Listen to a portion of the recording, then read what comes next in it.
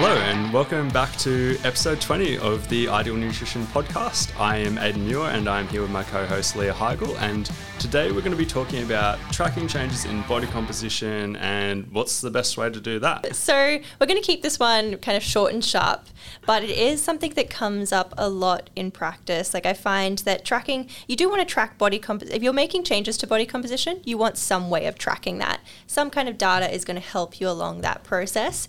I think people can just get a little bit lost in how to actually go about doing this in the most effective way. So the first thing that we have access to is obviously body weight. So weighing yourself.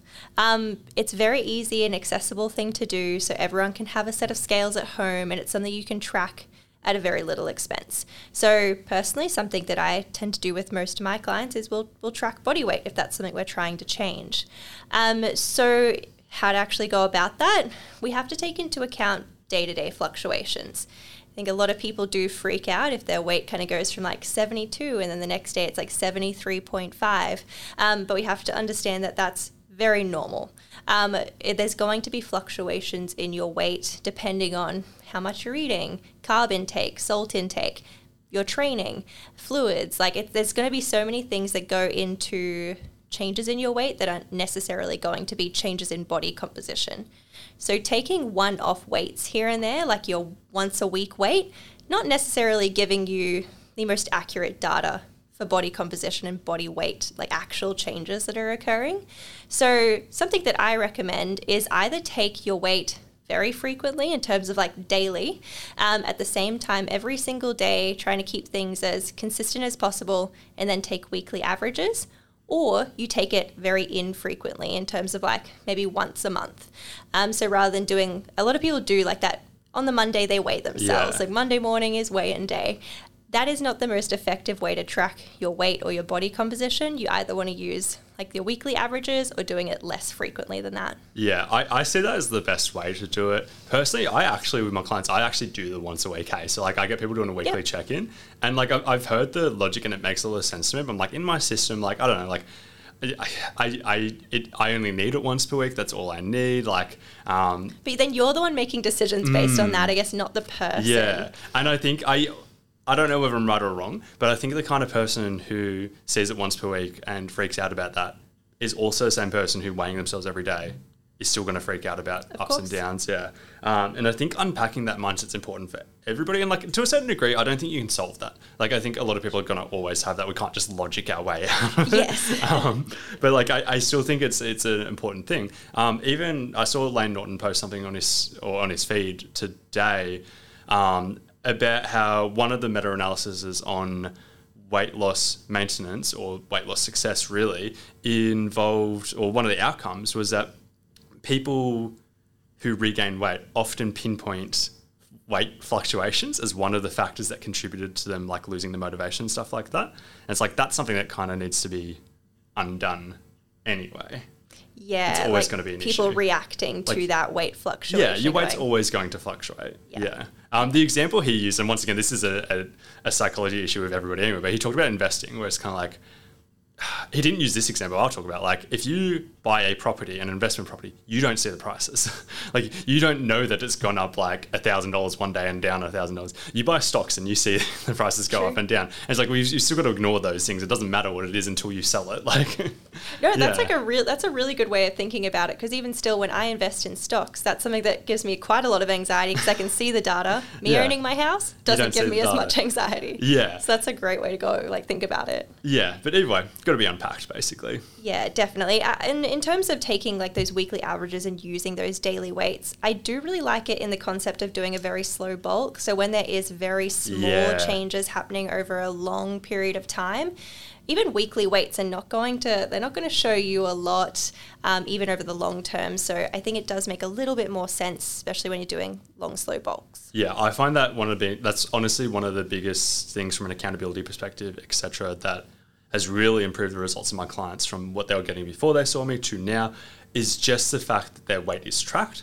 And it's like, say we want to gain just under 1 kilo per month, we just have that data and we're just taking weekly averages, monthly averages, going from there and making sure they don't exceed that or drop too far behind that kind of pace. Versus if that data's not there, they feel like they're making no progress, they eat more food, they gain quicker, and then they gain more body fat. More body fat. Yeah. So something I do recommend all the time is using something like the Happy Scales app. So that's an app where you can log your weights and you can see your weight trajectory over time. So it takes into account all of those like fluctuations and shows you your overall trend. And I think something like that can be a very useful tool when you're using body weight to track progress. Yeah, I have never actually recommended that to a client, but I have had clients who've used that. And you can see how much more reassured they are every time they get that little spike, because they're like, oh, I'm still in the green. My average is still... And like, that's all we care about. We care about averages. Like, yeah, 100%. As long as it's trending. And another explanation I've kind of thought of, like, I can't actually do it over podcast, but I often think about it in terms of like what we call the underlying work. Like if somebody's trying to lose weight, I call the calorie deficit the underlying work, where it's kind of like, if you need to say lose 10 kilos or you're trying to lose 10 kilos, you need a calorie deficit. You know that if you average, say, a 500 to 1,000 calorie deficit per day, you're probably going to average somewhere between half a kilo and 1 kilo per week weight loss. Like it's not exact mathematics, but like roughly that's kind of what we'd expect. And you know that therefore it would take you somewhere between 10 and 20 weeks going at that average rate. And I view it as like the underlying work is this line that is the average that's taking you there, that you're making progress towards that 10 to 20 week kind of time frame. And there's going to be fluctuations around that. And a lot of these fluctuations are explainable. Carbs, water, sodium, all those things feed into it. Some of it, it's worth thinking about. Like it's like if you have a big meal or something like that, or over the weekend, high carb, high salt, that explains it. But like other stuff, it's just random. Like we don't need an explanation for everything. We don't care about the fluctuation. We just care about the underlying work being done, basically. Totally. Next topic, we'll talk about waist circumference.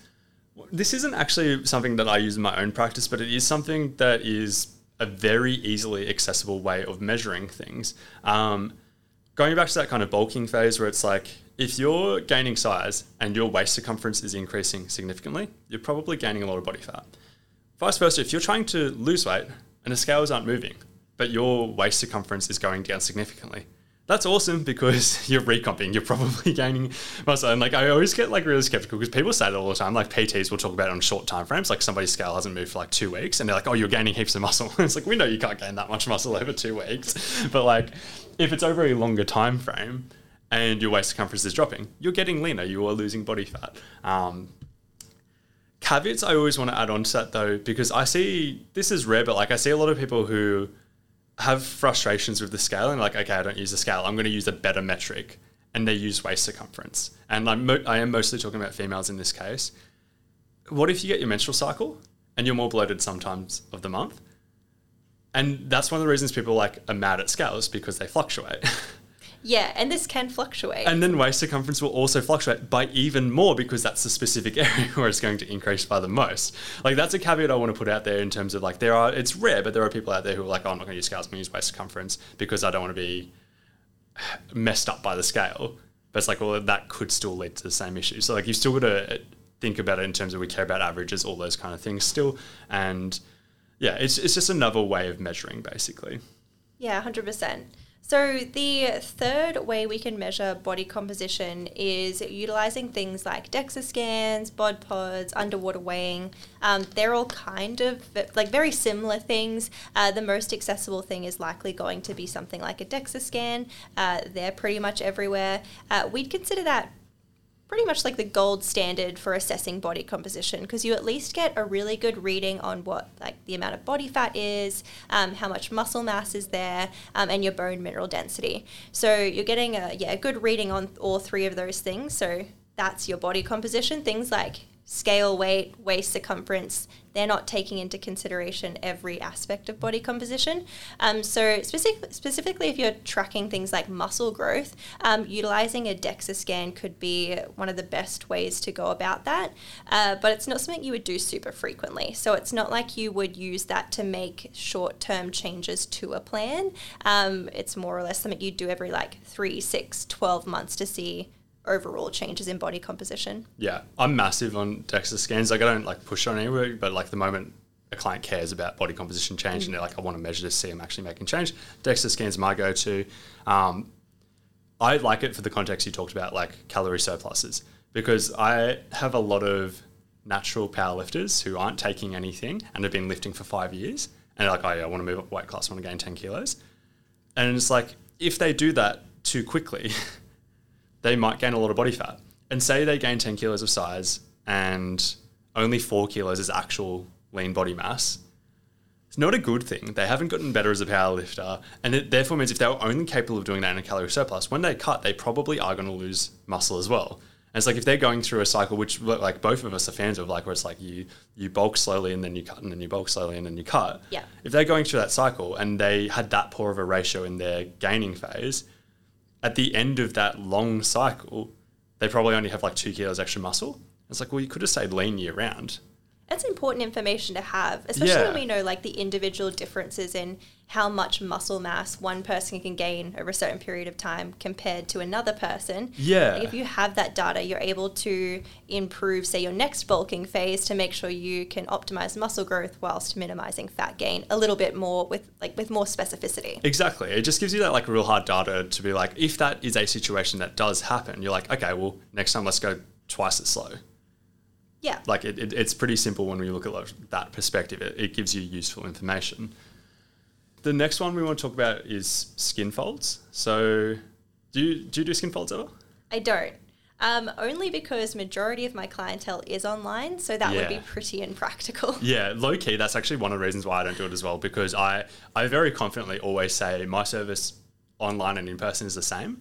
And if I did skin folds, I'd be lying if I made that statement. So like that's one reason why I don't. There's a few other reasons. The honest other reason, which is actually going to feed into this, is so I got my qualification, and to do that you have to be within 2% of yourself every time you do it. So by definition, you have to be incredibly accurate with yourself. Like that is part of how it makes it such an accurate measurement, which I'll talk about in a second. And also within 10% of the gold standard practitioner, like somebody who's like a level 3 Isaac accredited or whatever. Within 6 months, I'd lost that ability. As in, like, I was working on a rugby team and there was people who'd come in who didn't have abs. 12 weeks later of the preseason, they had abs. And my calipers would say they gained body fat. And I'm like, okay, I suck at this now. But that's going to lead into two things I want to talk about. So one of them, skin folds are incredible. They're actually one of the most accurate way of measuring things with a good practitioner. Mm-hmm. That's a starting point. Arguably even better than DEXA because you can do them more frequently. You could do skin folds on a weekly basis and it's a far more accurate measure. DEXA can be far more messed up by water changes and stuff like that, whereas skin folds, you're literally just measuring fat. Like massive changes in hydration can affect it, but like you're literally just measuring the body fat somebody has, which is something we obviously care about. It falls apart a bit when you try and translate it to body fat percentage, which a lot of people try and do. They try and do formulas, and often these formulas underrepresent body fat. Like you could be 12% body fat on a DEXA and 7% on skin folds, for example. It's a common thing I would see. But obviously it depends on the formula you use, but usually they do a sum of 7 or a sum of 5 sites on the body and then use an equation to figure things out from there. So really accurate when done well. But I kind of share my story, and I'm not ashamed of that, but like I share my story to be like, I'm an honest guy. And I don't think many people are as honest as me. And I'm like, if I sucked 6 months later, how many other people suck? I think there's a lot of people doing skin folds that have no business doing skin folds. Yeah. Yeah. And that's the other thing, like a lot of people don't get the qualification, which is fine. I'm all for people, like if you're good at something, I don't care if you're qualified, that's my honest opinion. But like, they never would have had to pass a thing to be like, oh, I was within 2% of myself. Like they never would have had to pass that to start off with. The other thing that I was going to go back with the rugby club is like, apart from that, like one example I use about the people who didn't have abs and then did later on, like apart from that, that was pretty rare. The ones that I really struggled with are the large people. People who have a lot of body fat. And this is pretty clear in the research. It's like when people are above, say, 30% body fat, I don't want to put a number on it, but like quite high body fat, skin folds become really bad. Like they're not really accurate because there's too much for the calipers to grab, etc. It just doesn't work very well. Not going to name names. So there's even another local coach who's like PT bodybuilding coach who's working with one of my clients who was quite large, and they were using skin folds on her, and like readings were just all over the place. And I was never going to tell that because I'm never going to discredit like another person like or anything like that. But like crazy, like you can't use them on quite large people. And then there's also the individual variation. Oh, the last thing to also add is you can't switch practitioners if you're using skin folds. because that's one of the things I said in terms of like, you have to be within 2% of yourself to be good at skin folds, but 10% of the gold standard. 10% is a pretty decent variation. If you switch practitioners multiple times, you're going to get different readings every time, basically.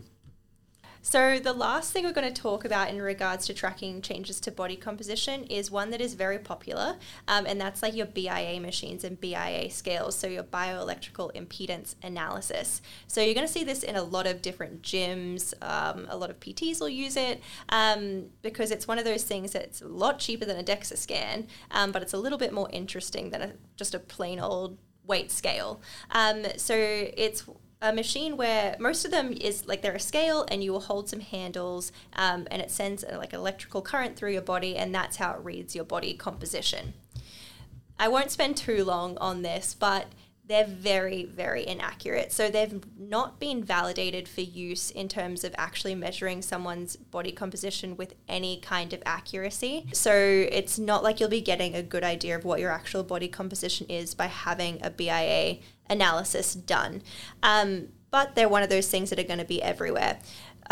In regards to tracking your body composition over time, they're also not great at that. So we know there could be some consistency in that if that you really, really plan it. So if your training is always the same around the time you're doing it, if your food intake is always the same, your fluid intake, and all these things that can mess with the analysis, if you keep all those super consistent, you might be able to get somewhat of a decent reading in regards to body composition changes over time.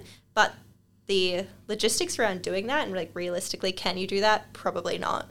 Yeah, particularly on a frequent basis. And like I'm not going to comment necessarily on the accuracy of like in-body, like as I said, quite expensive, all those kind of things.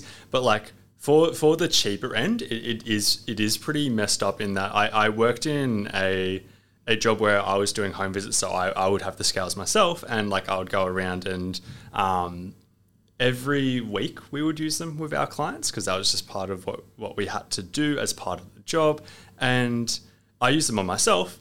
And over like a multiple day kind of time frame, I'd be anywhere from 5% to 20% body fat. And I was like, God damn, like I'm using this on my clients. And like we talked earlier about how scales like mess with people's head. Imagine being like, oh, I'm 20% body fat today, but I was 5% like 2 days ago. What have I done wrong? Like 100%. So like that was obviously fine for me because I was like, but like that would mess with some clients. And like I had one client who they seem to be more inaccurate when you have big fluctuations in water weight, as in like my interpretation was that like obviously we know that's going to affect things, like just as a quick like side tangent, but like, if you do say they're accurate, say they're 100% accurate, and you got on it and said you were 10% body fat, for example, and then you drank a litre of water and gained a kilo of non-fat mass, you gained a kilo of fat mass, your body fat percentage goes down because you just drank water.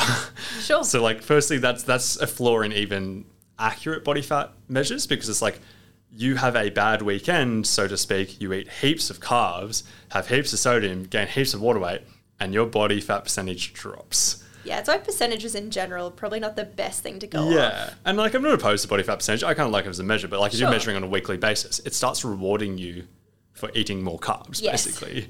So that's one thing to think about. But like what I was getting at with the scales is it seemed to, whether I'm right or wrong in my analysis, but I was using it with like hundreds of people for multiple years, I found that like it seems like those water fluctuations would be over exaggerated on the scales in terms of like if somebody was very well hydrated and carved up, it would make them significantly leaner. And if they were very dehydrated, it would go the other way in terms of, it would say they gained heaps of body fat. Like I'm talking more than 7% swings and stuff like that. So yeah, definitely something that, like if you're trying to measure body composition, a 7% swing over the course of a weekend is probably missing the mark a bit. Yeah, I don't ever really find any time where I'm like, oh yeah, we'll use BIA as a good way to track body composition changes. If anything, like if people come in with those results, I'm like, cool, I'll look at them, but they don't mean a lot to me because I know they're not super accurate, and the accuracy can definitely differ between the kind of machine you're using, and you know, generally the results from them are not going to tell you a bunch about your actual body composition. So that wraps things up for episode 20. I want to say thank you to everybody who has given a review to the podcast. Funnily enough, I said this on Instagram, but like I'd been looking at the reviews and I'd been looking in the wrong place, and I was like, we don't have that many reviews. What's going on? Like, and like, this is not a massive podcast. Like, we don't have a huge audience or anything like that. But I was like, yeah, do people care about us?